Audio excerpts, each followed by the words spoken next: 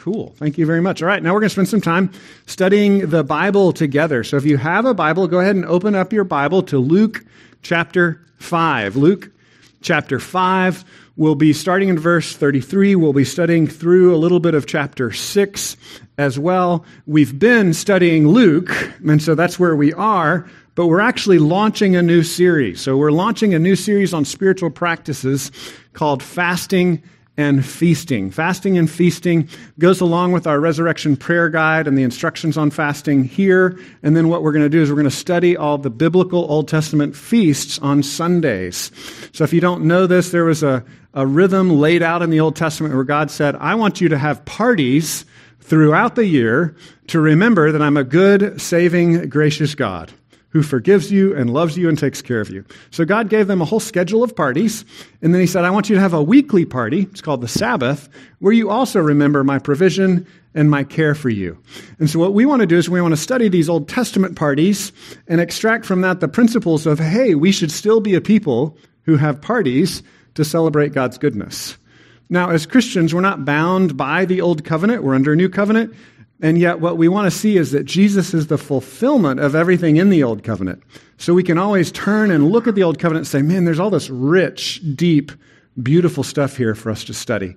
So before we go into the next 7 weeks studying Leviticus, everybody's favorite book of the Bible, right? Before we get to Leviticus, we're going to study this one passage in Luke where Jesus talks about the subject of fasting and feasting and Sabbath. And then we'll launch into our Old Testament study to show how Jesus is the fulfillment of all of these things. What we see in the world, just kind of at 50,000 feet, when we think about fasting and feasting, is that we all live in the same world, which is a world of both glory and brokenness. Only Jesus, and I would say only the Christian faith, can make sense of that tension. We live on the ground level in a world of both fullness and emptiness. We live in a world of good days and bad days. And again, only Jesus can make sense of that. Paul clarifies that Jesus is the secret. He's the mystery that unlocks what it means to be a human being who lives with both pain and celebration.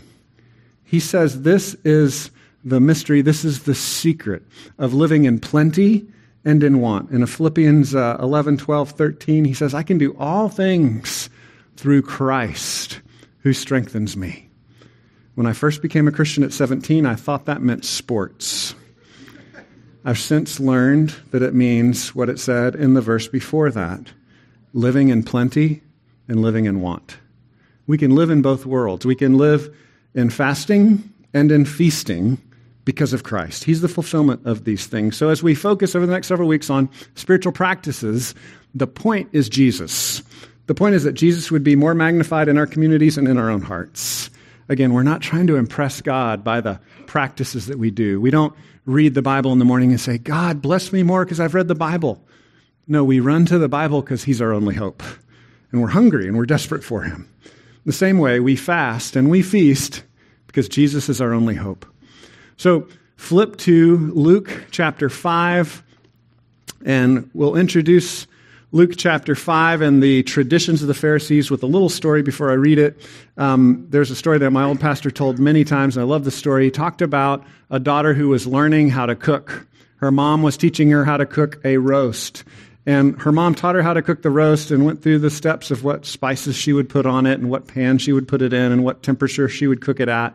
And then she said, and you always cut the roast this way, this part of it, and this is how you do it. And the daughter was like, well, why do you cut the roast? Why don't you just cook the whole thing? She's like, well, I mean, that's just what we do. My mom taught me how to do it. Like, this is how you do it. You cut the roast. My mom taught me the recipe. This is it. And the daughter was like, I still don't get it. Like, you're wasting this part of the roast. Like, it doesn't make sense. And Mom was like, just ask your grandma, and maybe she'll know. I don't know. This is just what we always did.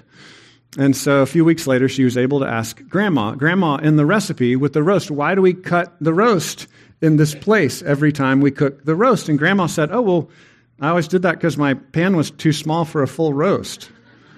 It didn't fit, so I had to cut it so it would fit. Your mom has a different pan. She could cook the whole roast if she wants to. And I love that illustration because that's where we live so often in religion, right? we don't actually understand what we're doing or why. We don't get the point of it. We're just going through the motions. We're like, well, my teacher told me to do this. I don't know why. I don't know what it means. I'm just doing it. I'm just doing the thing I saw somebody else do. And Jesus continually confronts that with the Pharisees.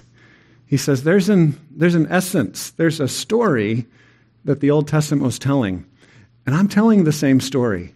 And we may even change the recipe a little bit, but it's the same story. Make sure you know what the story is. Make sure you know who it's pointing to. So let's look at the text, Luke chapter 5, verse 33.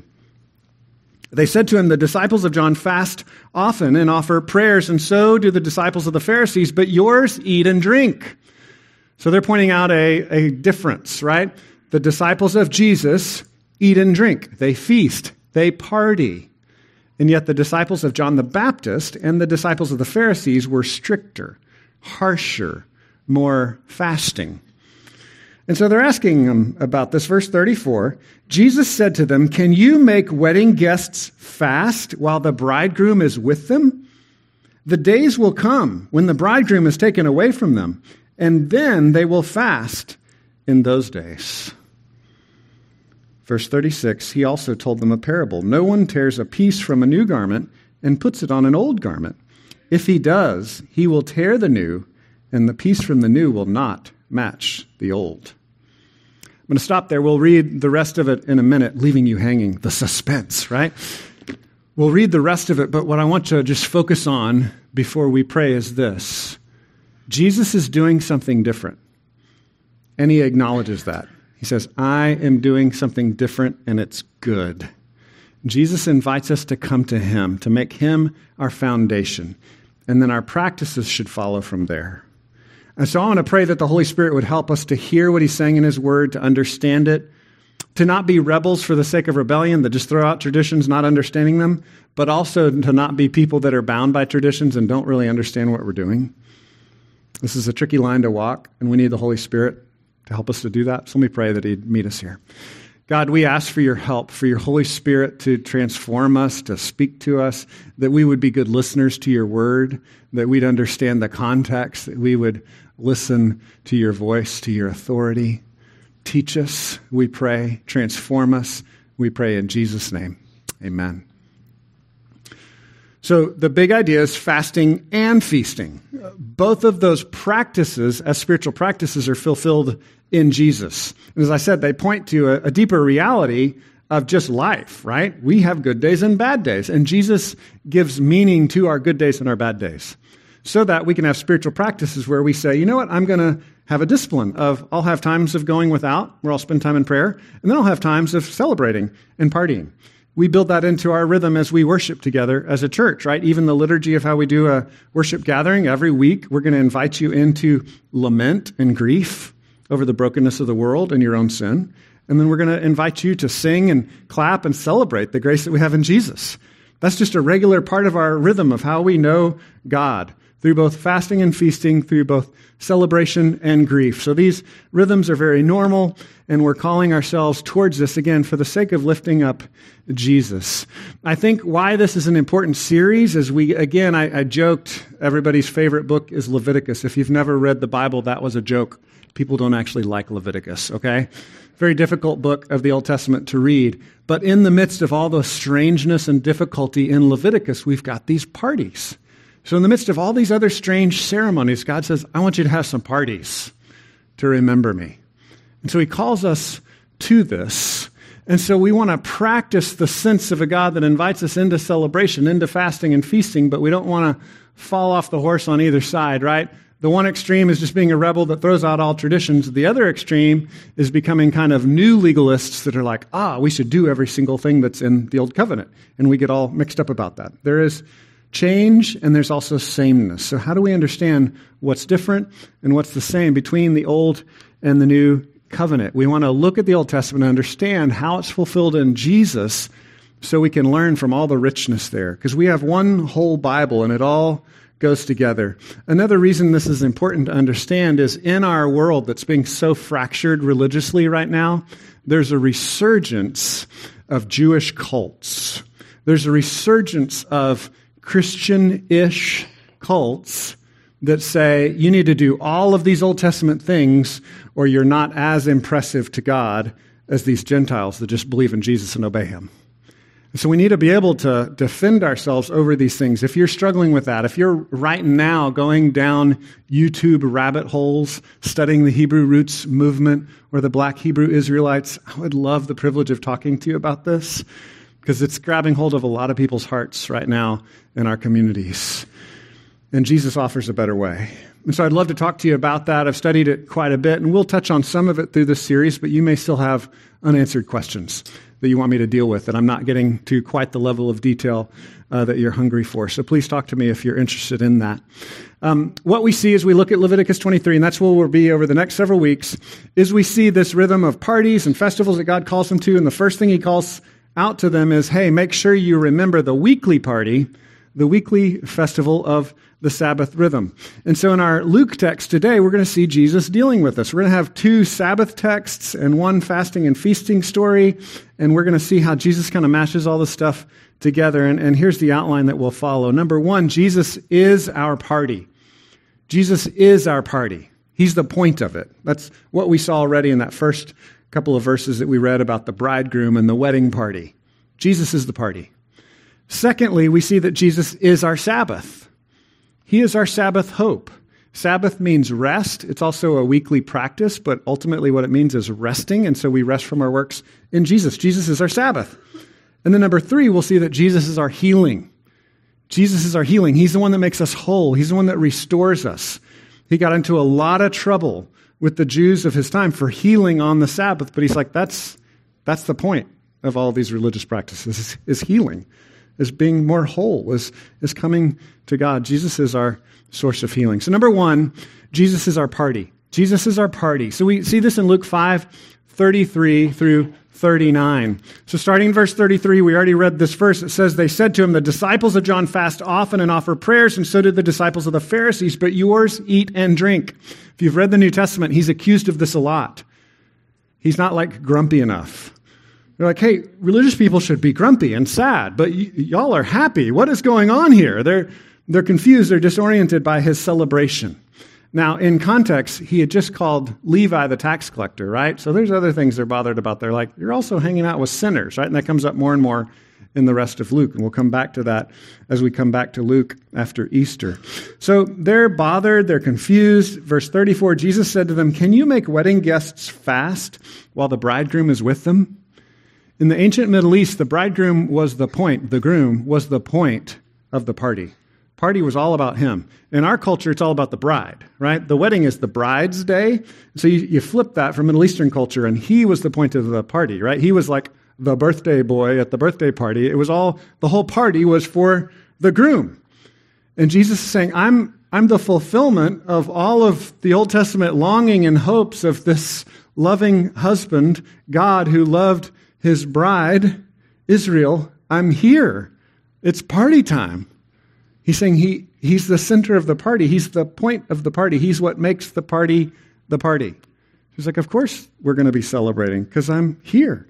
I'm with them. Verse 35, he foreshadows dark days are coming. Verse 35, the days will come when the bridegroom is taken away from them, and then they will fast in those days.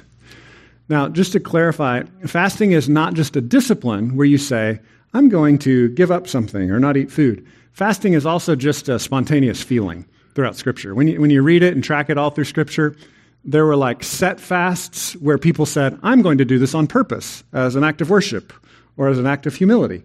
But there's also times when you're just sick to your stomach and you can't eat, when you're heartbroken. You don't want to eat, you don't want to smile, you don't want to be with people, you don't want to have fun because you've lost someone you loved or because you just got a diagnosis of some terrible disease or whatever it may be circumstantially. That meaning of fasting is also there in Scripture. That's a normal part of it. So we kind of have spontaneous fasting, like I'm just heartbroken. And then we have the discipline of fasting, saying I'm going to take some time to express on the outside what I know is true. I'm not necessarily feeling it that strongly right now, but it's a kind of spiritual discipline I'm going to go through. So he's saying this feeling of emptiness and longing is going to come strong on the disciples when he's gone, when he dies. And so again, it's in perspective, the normal ups and downs of life. We have good days and bad days. As people who believe in Jesus, he's encouraging us to connect our good days and our bad days with him. To say when we have good days, Jesus, you're the giver of all good gifts. Thank you. Praise God. And when we have bad days, say, Jesus, I can't wait till I'm face to face with you and you wipe away every tear.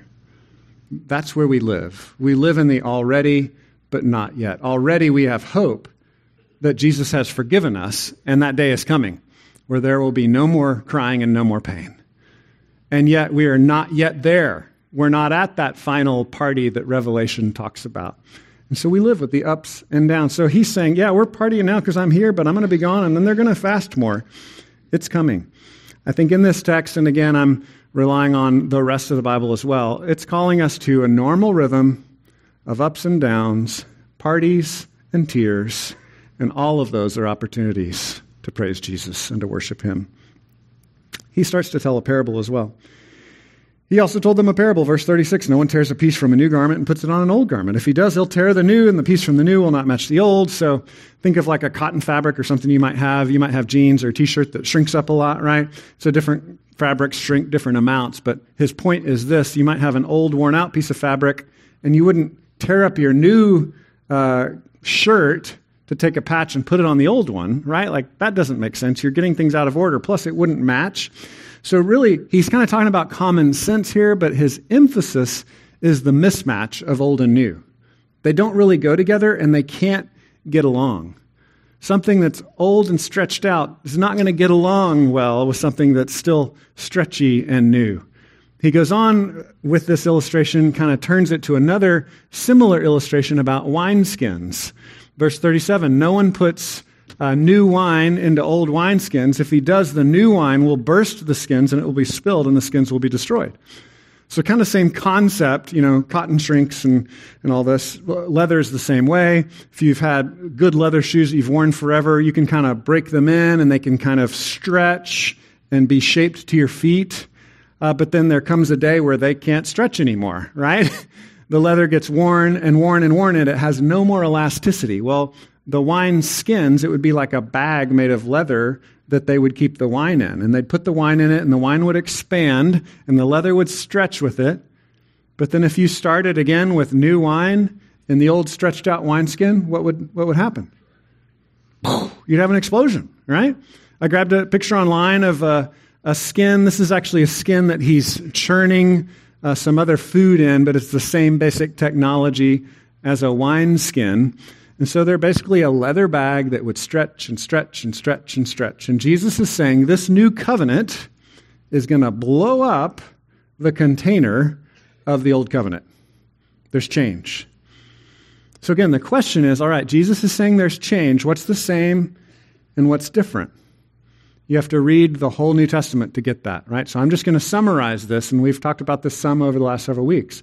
The summary is it's the same morality, and it's the same hope of redemption. The morality is summarized in the moral commands of the New Testament. It's summarized in the Ten Commandments. It's summarized in the fruit of the Spirit. We should love people and be kind and be gentle. We should flee sexual immorality, it says in the New Testament and the Old Testament, right? They're the same moral guidelines, and it's the same hope of God saving us. God has got to save us. He's our only hope. So in the Old Testament, that was Yahweh, Jehovah, God. He's our only hope. He's the only one that can save us. If you call on him, he'll save you. In the New Testament, Jesus comes and says, that's me. I'm here. I've come to save you. So it's the same story, same morality. What's different? Well, the ceremonies. The ceremonies have changed. And Hebrews 8 talks about this. Hebrews 9, Hebrews 10, Colossians 2 talks about this. The whole book of Galatians talks about this. Again, if you're kind of stuck in one of these cults that's trying to draw you back into Old Covenant practice, I'd love to talk to you about it more, because it's a whole systematic theology train we could go down. I don't think that's everything that this text is about, but it's alluding to a lot of that. So know that it's the same story, but a different system. The way I said it several weeks ago is that we have set building instructions in the Old Testament. And now that Jesus is here, we're not building the same set. We're not building the same theater, but we're telling the same story. There's still a holy God and not holy people that need that God to be gracious and forgive us and transform us. And Jesus is the fulfillment of that. So he's saying, we got a whole new set, we got a whole new system, same morality, same story of salvation by God alone, yet there's now a new covenant, a new covenant. He describes that explicitly, as I said, in Hebrews 8. So Jesus isn't disrespecting the old covenant, but he is saying things are changing. Things are changing in Christ. So back to the point here, he says, new wine must be put into fresh wineskins. So we got a new thing here, and we need new systems, new wineskins. And then he says in verse 39, and no one after drinking old wine desires new, for he says the old is good. He's saying there's going to be a resistance to change. The Pharisees and the Jewish leaders are like, I don't know about this. We don't trust him. To the extreme that eventually they killed Jesus over their differences. So what's the point? Jesus is our party. Because Jesus is our party, we should be party people. Seems like a silly application, but that's actually it. We should be people who celebrate. We should be happy people. We should also be people who grieve. We should also be people who fast. So as I've said, we're going to be fasting people and we're going to be feasting people. The way James describes it at the very end of James, he's like, if you're struggling, ask for help and pray. And if you're doing well, praise God. That's the simplest summary I can find in the New Testament. It's in James chapter 5. I would say as we practice the disciplines of parties and the disciplines of going without, we do both of those things for the glory of God. And so let me talk about fasting for a minute and our resurrection prayer guide. The encouragement with this prayer guide, again, is not to impress God by hurting yourself. It's not about punishing yourself. Here's the way I would describe it. We all live with the emptiness and the longing of wishing we were in heaven. We're just not there yet. The war has been decisively won by Jesus and his resurrection, but he's still taking ground. And we're just not in heaven yet. We long for everything to be perfect, but we're just not there yet. And so here's the thing. We can spiritually know that Jesus is our only hope. And yet day to day, we stuff that emptiness with Netflix and social media and eating and distractions and relationships or whatever else it is. So I think the spiritual discipline of fasting can be really helpful because it can say, I know God wants me to eat, but maybe I'll eat differently. I'll give up something, or one meal a day, or something like that. I might give up coffee. Or I might give up this other thing that I've kind of been relying on to stuff the emptiness in my heart. And I'll probably go back to it after this is all over, because it's a good thing, it's a gift from God, but I'm just going to give it up temporarily so I can focus on the reality of that whole, right? Like when you go for that coffee and it's not there, you're like, oh God, I need this. No, you're enough, Lord, help me. And it becomes a prayer discipline in your life of whether it's Netflix. I'm bored, I feel empty, I need to watch another movie. No, I decided I was going to go without that for a few weeks. I'm going to spend some more time praying and recognizing that Jesus is my only hope. That's what it's about. Again, you're not trying to hurt yourself to impress God, but you're giving something up temporarily to acknowledge that ache, that longing that's already there, that emptiness that you feel, and say to Jesus again, Jesus, you're my only hope. Now, what about partying? Number one, because Jesus is the party, we should throw parties. So I want to encourage you guys over the next several weeks to throw parties. Throw parties, celebrate God's goodness by celebrating, feasting, having a good time with your friends. Here's the definition I would give for feasting or partying to the glory of God. It's the art of introducing the future delight of seeing Jesus face to face, introducing that into the present. So feasting and partying for the glory of God is the art of delighting and seeing him face to face and kind of bringing a taste of that into the now. And saying, you know what, we're going to have an ultimate party. Someday we're going to see him and it's going to be so good. It's a way of saying God is good. He saved me. He loves me. And so we're going to feast. We're going to have fun because of that. Religious people tend to be really bad at partying. I don't know if you know this. It's a discipline that we need to practice. The other question is, how should we party?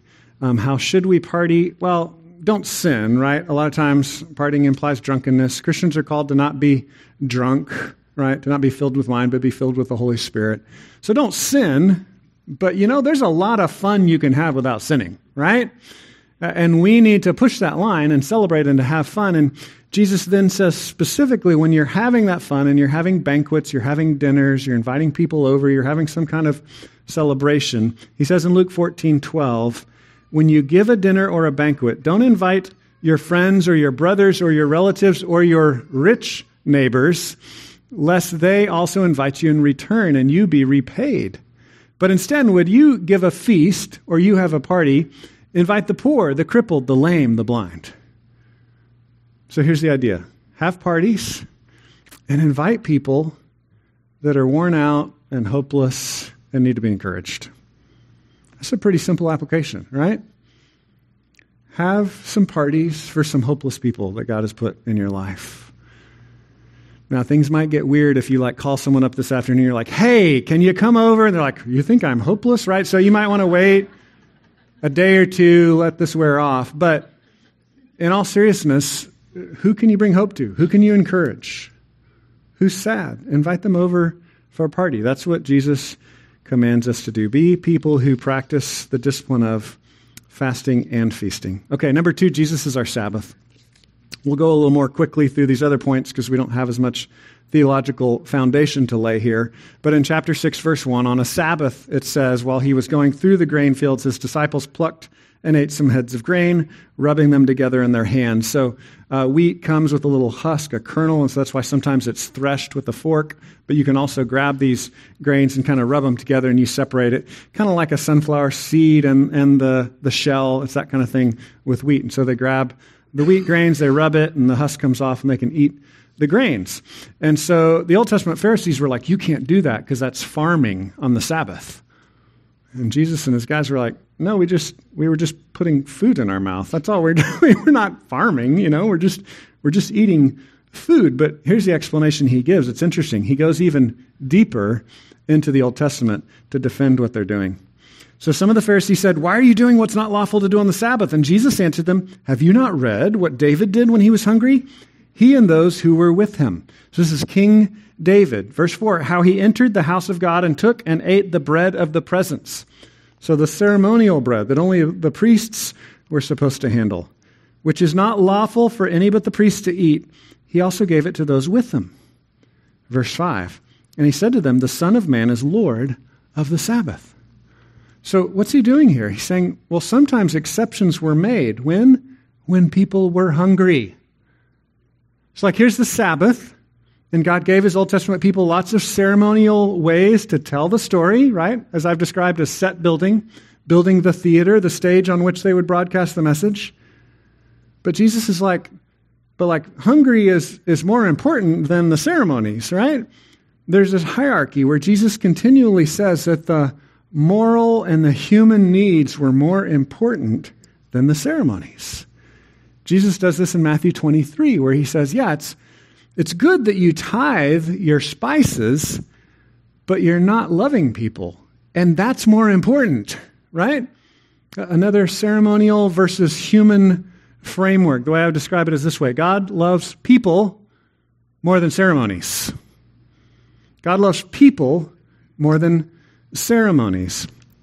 Now we can test my thesis. This is my thesis. We can look to the other parallel passages in Mark and Matthew. So same story, Mark and Matthew throw in other details, right? This is what Mark 2:27 says. The Sabbath was made for man, not man for the Sabbath. So he's like, the point of the Sabbath is to refresh, heal, make whole, rest, man, humans. The Sabbath was a gift from God to heal and recover humanity. Man wasn't built just for the Sabbath. The point's not the Sabbath, right? The point's not the day. The point's not the worship service. The point is God pouring out his grace into the people. And we continually flip that around. Here's the way he says it in Matthew. Matthew 12:7 is also a parallel, same story. He said, if you had known what this means, I desire mercy and not sacrifice, you would not have condemned the guiltless. Jesus is saying, in Matthew, this story is about God wanting mercy more than sacrifice. Again, it's a priority. The Old Testament ceremonies were great. We don't want to disrespect those. It was good stuff. He was telling a good story. But Jesus is like, loving people is more important. I desire mercy. The translation of mercy is the Hebrew word chesed. It's that word that's like his loving kindness, his grace, his unconditional love. God's like, I want that more out of you than your sacrifices. So that's why when we talk about spiritual disciplines, we just have to hammer this again and again. Do I want you practicing spiritual disciplines? Yes. I even think practicing an old-fashioned weekly Sabbath is really good for people. I would love to call the whole church to that. But what I want is for you to delight in God and his grace to you, and then show that grace to other people. And these spiritual disciplines, these ceremonies, these sacrifices should be means of grace by which you sit at the feet of Jesus. Say, Jesus, I need you. Thank you for giving yourself to me. That's the point. Jesus is saying this is what these things are really about. So the other side of this concept of a weekly Sabbath, a weekly feast day, a weekly pause, a weekly rest, the whole point of it is that we would receive from God. And Jesus is the fulfillment of this. We're told very explicitly in Hebrews 4. It's the most important cross-reference that says Jesus himself is our Sabbath rest, right? We rest from the works of trying to achieve and trying to make our life cleaned up and good enough, and only Jesus can make our life good enough. So Hebrews 4 spells that out really clearly. The whole book of Hebrews talks about this Old Covenant, New Covenant dynamic, but it really emphasizes it in Hebrews 4. Jesus is our rest. That's what Sabbath means. He's our pause. He's our recovery. He's the one that saves us. He paid the penalty for our sin by dying on the cross for us. And he also gives us the gift of a perfect life, a perfect righteousness. Through his life lived in our place and through his resurrection power, he restores us. So Colossians 2 says, in context of the work of Jesus on the cross, says, therefore, don't let anyone pass judgment on you in questions of food and drink with regard to a festival or a new moon or a Sabbath. So these things don't earn us favor with God. It's Jesus dying on the cross. That's the point. And then our practices, our ceremonies, the sacrifices that we make, the spiritual things that we go through to try to get to know him better, those are just ways of us listening to him and sitting at his feet. I was talking with Chris Johnson, our ministry intern, about this. He just got to visit Israel on a ministry trip with UMHB. And there he is, eating a meal in Israel. So that's an actual real Jewish meal taking place right there. Now, this was not a Shabbat dinner, a Sabbath dinner, but they did get to have a Sabbath dinner in the home of some Jews there in Israel. And he and I were just talking about how we so often think of Sabbath meaning stuff you cannot do, instead of thinking of it as feeding and reviving, right? Jesus is saying, no, it makes sense that we eat grain. It makes sense that David ate from the ceremonial bread, because that's the point of the Sabbath, is to revive us, to give us life. And so here's how I would kind of make an application out of a weekly Sabbath. Rest, have fun, remember Jesus. And if you're unsure about what's okay and what's not, just don't sin, okay? Just don't sin. Just keep it at that. Don't sin. Follow the moral commands. Those are the same between the Old and the New Covenant. Don't sin, but rest, be revived, eat, feast, celebrate. Again, in Leviticus 23, it says the weekly Sabbath is the first feast, and then the rest of them are these weekly feasts. Now, Christians do disagree. Some Christians would say because the Sabbath as a weekly practice is not explicitly repeated in the New Testament, some Christians are like, we're totally not bound by that. It's an old covenant thing. Other Christians would say, well, it's on the list of 10 commandments, so we are still bound by it, right? And we have the Christian tradition of kind of moving the Sabbath to Sunday and practicing it on Sunday because of the resurrection. And so just so you know, I know some of you come from different backgrounds, Christians are all over the spectrum on that. But I think they all would agree, all Christians agree, that something like that practice is a good idea. Because explicitly we're commanded in Hebrews 10 to not give up meeting together. We should gather with the saints once a week, right? Like that's a good thing. So that's commanded. And then we see these fulfillments in Hebrews 4 of like Jesus is the real fulfillment of this weekly Sabbath rest. So I personally think it's a good idea to practice a weekly Sabbath, but I think we have all kinds of freedom. Again, because of Jesus. The point is rest. Can you set aside a day a week to just rest, be revived, be encouraged. In all the debates, I love to joke that it's the one of the 10 commandments that is debated the most among Christians, and it's also the easiest commandment to keep. This is the commandment. Don't do anything. Like, that's it. Have some fun. Have a weekly party, right? Like, why is that so hard for us? Why is that such a huge difficulty for us? We don't want to, again, go to Colossians 2 where we're judging each other for, how do you keep this out? We don't want to go there at all, right? But I do think it's a good practice to be called to. Even if you don't believe it's explicitly commanded in the New Testament, science is just pointing out this is good for us, right? To have that weekly rhythm of rest. People that practice this generally live longer and have less stress. So I would just want to push you towards something like a weekly Sabbath practice, a rhythm in your life where you worship, you gather with the saints, you take a nap, right? Have a party, have fun with your family. Those are the kinds of things I want to call us to as the people of God. And if you have more questions about it theologically, we could go down the rabbit hole of dispensational theology and covenant theology. I'd love to talk to you for hours about that, just not right now. Okay. The third point is Jesus is our healing. Jesus is our healing. He's the one that helps us, that restores us. We were broken. We were sinful. We're an object of wrath, we're told in the Scriptures, and now he restores us. He makes us whole, and he is illustrating this with this Sabbath story in Luke 6, verse 6. On another Sabbath day, he entered the synagogue, and he was teaching, and a man was there whose right hand was withered. And the scribes and the Pharisees watched him to see whether he would heal on the Sabbath so that they might find a reason to accuse him. But he knew their thoughts, and he said to the man with the withered hand, "Come, stand here."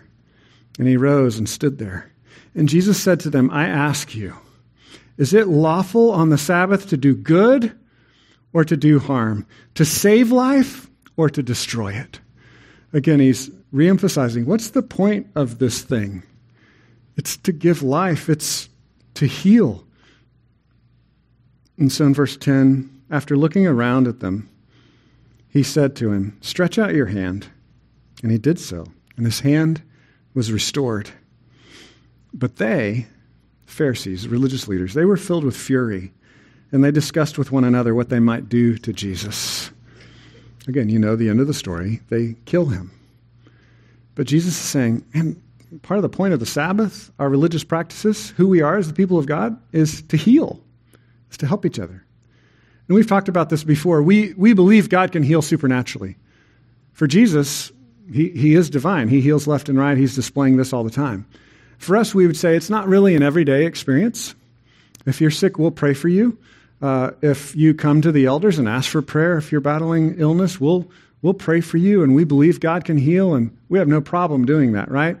But what I want to point your attention to is not getting caught up in the miraculous healings from a disease, but the kind of day in, day out healings that Christians are called to, of comforting the lonely, weeping with those who weep, rejoice with those who rejoice, walking with each other through pain and suffering, helping each other. That's the day in, day out healing that we're called to.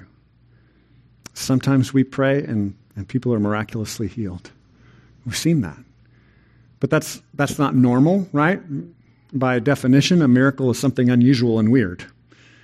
And so day in, day out, we're called to walk like Jesus and heal and restore each other and help each other in simple little ways. We prioritize helping and healing people because Jesus helped us first, because Jesus gave us ultimate healing in Christ. So again, we talked about this last week. If you believe that Jesus has helped and healed and restored you, then you should be a person that helps other people.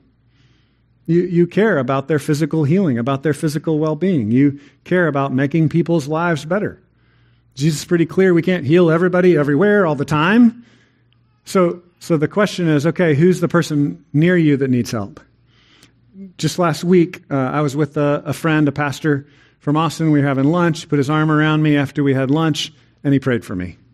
I was like, man, thank God for this friend, for these prayers. It was so restorative for me. And as a pastor, it's often, I was going to say always, not always, often my job to pray for you, right? To encourage you in the Lord, to pray for you. And so I have these little moments where another pastor prays for me. I'm like, oh, This is so good. It's so restorative to have someone put their arm around you and say, I'm going to care for you. I want to pray for you. Know that you're not alone. It's going to be okay. We have countless opportunities to do that for people. I want to deputize you and unleash you to be that for people. When we talk about joining a group, that's part of what we're describing. We're talking about living life with other Christians, saying, hey, I'm just gonna show up in this living room. This is weird, and 1 week the Bible study might feel a little lame, but we're just going to be there for each other. We're going to pray for each other. We're going to encourage one another. Do you have those kind of relationships? I would ask you to pray and look around you to who God has placed close to you that needs that healing, that help, that encouragement. Talk about groups. If you don't see that, if you're isolated, join a group. Go ahead and make that start happening, right? Probably there are people nearby, neighbors, family members, people in the workplace that need that already from you. But if you're living an isolated life, if you're new to the area, man, join a group. That's a great way to get more involved. Sign up to serve, as we talk about. There's opportunities, all kinds of opportunities that we schedule and promote as a church because we want to row in that direction together. But God can lead you to do those things organically in your own life. You can serve. Pray for us also. One of the things we're praying about as a leadership team at the church is just more opportunities to corporately come together and serve the city. So we're praying about that. Would you pray with us that we could just kind of be known publicly for being those kinds of people that care about the brokenness and the hurting in the city as we proclaim the goodness of Jesus in the world? Because Jesus has healed us ultimately in Christ, because he set us free from our sin, we want to be the kinds of people that speak of that good news of Jesus' death on the cross and his resurrection from the dead. But we also want to be the kind of people that just help those around us, that are healing and helping and encouraging those. We'll wrap up here. The big idea, again, is fasting and feasting. Jesus gives meaning to both phases of our life, to both disciplines in the spiritual world that we walk in. He gives meaning to the times when we have a party, when we have fun, and he gives meaning to the times when we're grieving and hurting. And so we want to continue to encourage you over the next several weeks to purposely practice these things, to call one another towards both fasting and feasting in a way that is fulfilled in Jesus.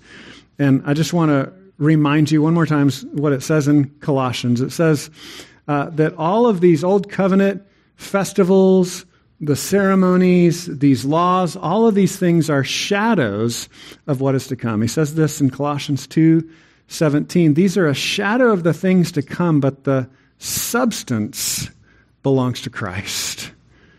And so no matter what spiritual practice you're engaging in, the point is to see that Jesus is the actual solution. He is the fulfillment, to come to him for rest. Let me pray for us. God, we thank you that you love us and you invite us to yourself. You invite us into relationship with you. And so, God, as we embark on this wrestling match with these ancient spiritual practices, we pray that Christ would be magnified, that your work on our behalf would be lifted up, that we would find ourselves whole in you. And we pray this in Jesus' name. Amen.